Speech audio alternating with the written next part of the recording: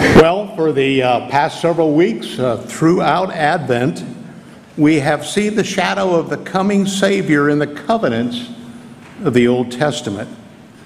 Now, on this day after Christmas, let's take a closer look at the one whose coming was casting its shadow over all of time and of all eternity. So please stand for the reading of God's Word.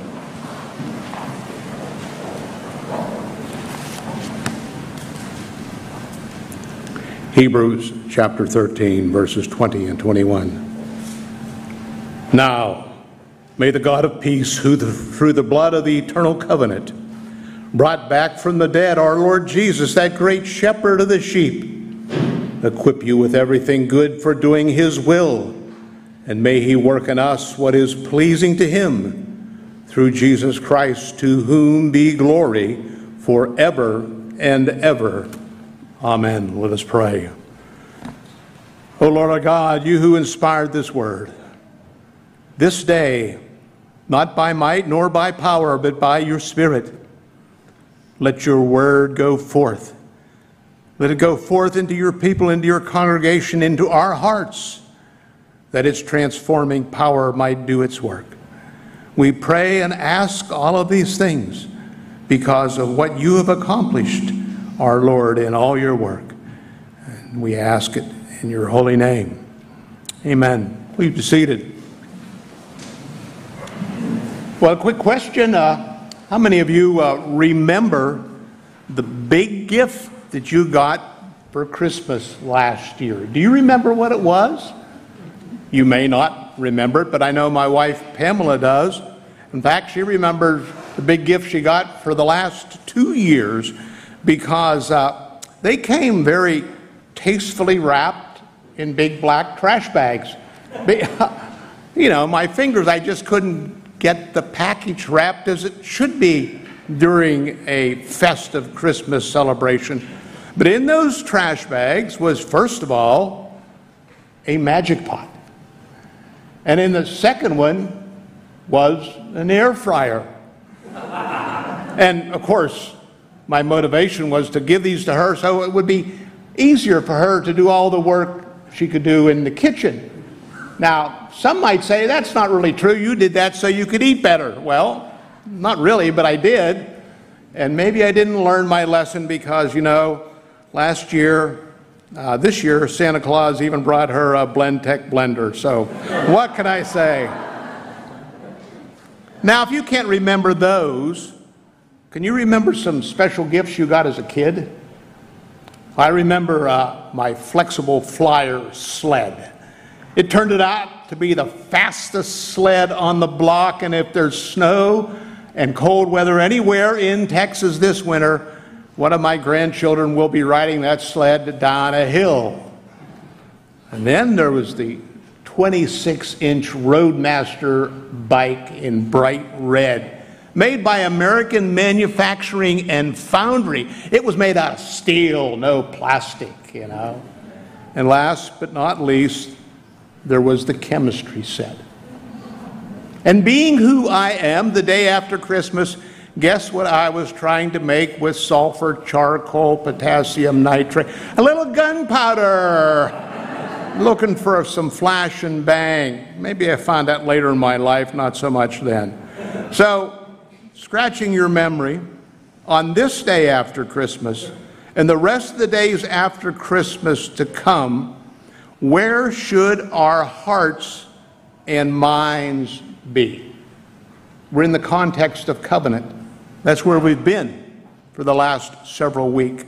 And in that context, the author to Hebrews gives us our answers. And the first answer he gives us is that our hearts and minds should be on the God of our peace. May the God of peace, not the peace of God, but may the God of peace, who by his power raised the great shepherd of the sheep from the dead. The words are placed first there to emphasize the fact that it is the God of peace who is the one who meets our very needs. And we needed a God of peace. for we were God's enemies. Romans 5 says it plainly like this: while we were God's enemies, he was reconciling us. Now, just don't think of that as past history in your life. Think of your current history. In James chapter 4, James says, friendship with the world is enmity with God. And if we make friends with the world, and it's really easy to do in the place where we live, right? All that good stuff that's out there. If we make friends with the world and love it more than we love God, then we are, as James would say, we are his enemies. Romans chapter 3 repeats this 16 times. None are righteous, no, not one. All have turned away. No one seeks God. It's clear that we were enemies of God, and God reconciled us. God canceled the debt that stood against us when we were enemies, not when we were his friends. Now, it's important that what we really need is the God of peace. We saw the extent of God's wrath in the covenant with Noah. You remember? It was because of the sin of man, the sin of the world, that God, with a flood, destroyed the world. And when he put the bow in the sky, he said to Noah, never again will the waters become a flood and destroy all life. The promise of that covenant was, never again will his wrath come in that way. But sin is not done.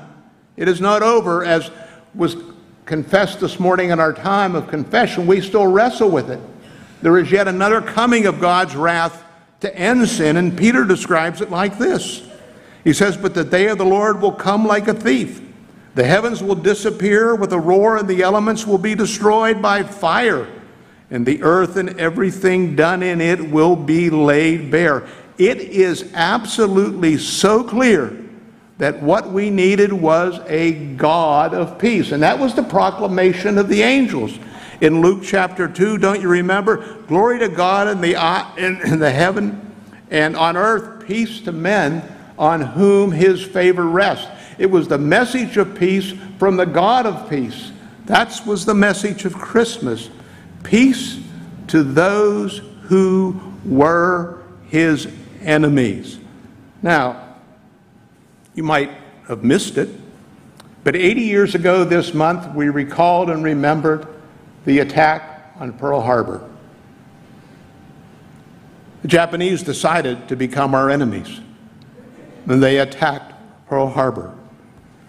It was described, as you would if by President Roosevelt, as a day that will live in infamy. The commander of the Japanese fleet, Admiral Yamamoto, said after that, I fear that all we have done is wake a sleeping giant and fill him with terrible resolve. The war in the Pacific was engaged. The war in the Pacific continued and was a bloody conflict. And then near the end of the war, when Nagasaki and Hiroshima laid in ashes and destroyed, what the Japanese needed was someone who would make peace with them before they were totally destroyed. And they would meet the one who would make peace with them on the deck of the battleship Missouri in Tokyo Bay, and peace would be made. Well, peace was made for us not on the wooden deck of a ship, but on a wooden cross, where Christ would make that peace. And so what we have to consider as we consider the God of peace is, if, for example, the Japanese really needed someone to make peace with them, how much more did we need a God who would make peace with us when we were and are his enemies? So the first thing on this covenant Christmas, the day after it, what we need to remember is the God of peace. And so the question that automatically comes to us from that is simply this: do you have peace with God? And you can remember that. You can remember that with joy. And this day after Christmas, will be filled with rejoicing. And so, as we think about that, as we say to our hearts, yes, I have peace because of Christ, what does the author of Hebrews say that we need next? He says, next, you need to focus your heart on the work of our great shepherd who through the blood of the eternal covenant was brought back from the dead. Jesus, the great shepherd. What was he about? We're told in the book of Luke, as he's headed up to Jerusalem to offer his life as a sacrifice, he runs into a corrupt tax collector named Zacchaeus. Zacchaeus was a short guy, and he wanted to see Jesus, but he couldn't see Jesus because of the crowd. And what he did, he ran ahead and climbed up a tree so he could get a look at Jesus, and Jesus stops beneath the tree, and Jesus finds Zacchaeus up a tree. He was a man up a tree. You know, that's generally where Jesus finds you and he finds me. We're treed. We're treed by our own sin. And he said to Zacchaeus, "This day I must come to your house." I'm sure Zacchaeus said in his heart, "Why?" And Jesus answered the question simply. The Son of Man came to seek and to save that which was lost. That's why he came. In John 10, he repeats over and over again his identity with the Good Shepherd of Psalm 23, the Good Shepherd of the Old Testament, when he says the Good Shepherd lays down his life for the sheep. How many of you remember how David filled out his application to do battle with Goliath?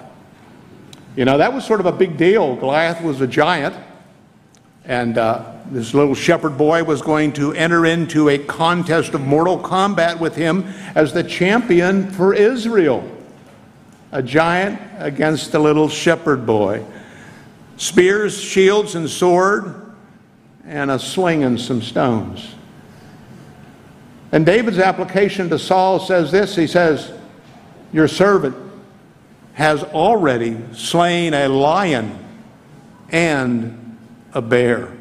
You see, the great shepherd not only has to defend the sheep, not only has to seek them and to save them, the great shepherd has to destroy not only their enemies, but his enemies. The shepherd, if he's going to be a great shepherd, has to be kind, diligent, and tough as nails. That's what Jesus did. In John chapter 3, verse 8, it says, "The Son of Man came to destroy the work of the devil." And Jesus has done that. He took that penalty that was against us, and as Colossians chapter 2 says, he took it and he nailed it to the cross. It was literally the death of death in the death of Christ, as John Owens would say. Jesus has done that. You know, who here is not aware of the pandemic that we're in? We're in it. One of my daughters recently came down with COVID over the weekend. It's close to home. It may be right out there and we don't know it. And we would like somebody to defeat that. And to defeat that, every one of those spores of COVID-19 would need to be destroyed. If there's a greater pandemic out there, it's the pandemic of sin and death, spawned, if you would, by the devil. And our shepherd, who lives and reigns right now by his shed blood in the eternal covenant, has done it all. So this covenant Christmas, this day after a covenant Christmas, what our great shepherd says to you and to me, even as he said from the cross, "It is finished." The giant is dead. Amen? Amen. The giant is dead. So, we're not really free from COVID, but we've been set free by the work of our great shepherd from sin and death. And as we think about that, the writer to Hebrews now gives us a third thing to think about. He calls us to think about our future of eternal glory. We even now are equipped with everything good for doing his will and what's pleasing to him. Though we may not do it, we are equipped, because one day we will be in a place where we will give him, our great good shepherd, glory forever and forever. Have you thought about that? It's going to be over. All the bad's going to be gone and the good will come. The old will be past and the new will be here. The pain will be diminished. The tears will be dried. Sadness will depart and joy will reign forever and ever on this day after Christmas. What we need to remember, that is God's gift to us in his Son. Freely given, neither earned nor deserved. On the day after Christmas, you have to hold on to that. Because as he came on the first Christmas, he is coming again. I go to prepare a place for you, he said. And if I go to prepare a place for you, I will come back to you to take to you to myself so that you too may be where I am. He is returning to make us our own in his Father's house forever and forever. The Westminster Shorter Catechism, question 1, simply asks this: what's your reason for living? What's the chief end of man? What is God's end for you and for me? And it answers it by saying this: the chief end of man is to glorify God and to enjoy glorifying him. Enjoy him forever and ever. Not just a little bit, but never-ending joy. Never-ending joy and blessedness, because Christ has come and done all that is required that we could never, ever do. So on this day after a covenant Christmas, where should our hearts and minds be? I would suggest very clearly, our hearts and minds should be on the wonder of Christ as the fulfillment of the eternal covenant. Pamela's father's name was Jacob. Jacob was a highly successful entrepreneur, a very generous man, and a philanthropist. He was a lifelong Jew. Pamela had prayed for his salvation for years. Often, she was prevented from having private time with him to share the gospel. At age 97, when he was failing, Pamela was at his bedside to have the opportunity to do what she had long prayed for. She had prayed that she would have this chance to share the good news with her father. She did. And Jacob, after she did that, said to her, "Can a lifelong Jew become a Christian?" "Yes, of course," was the answer. He believed God and asked God to save him at 97 on his deathbed. He did that. And the last words that I heard Jacob say were this: "Now I have peace with God." That day, the God of peace who made his covenant with Abraham came to this son of Abraham and made peace with him through the blood of the eternal covenant. 2 days later, the good shepherd of Israel would find him, put him on his shoulders, and carry him home to eternal glory. The covenant of Christmas was now fulfilled for Jacob. Is it fulfilled for you? This day is that promise of eternal glory sealed to your heart by faith in Christ and the very promise of God. Today is the day of salvation. If it is not, today call upon that one who came to seek and to save sinners, and he will grant you forgiveness of your sins and life eternal. Let's pray. Father in heaven, take these mighty words and this feeble effort, and by your Spirit, bring life to the dead and bring rejoicing and joy to our hearts. We ask, we pray this in Jesus' name. Amen.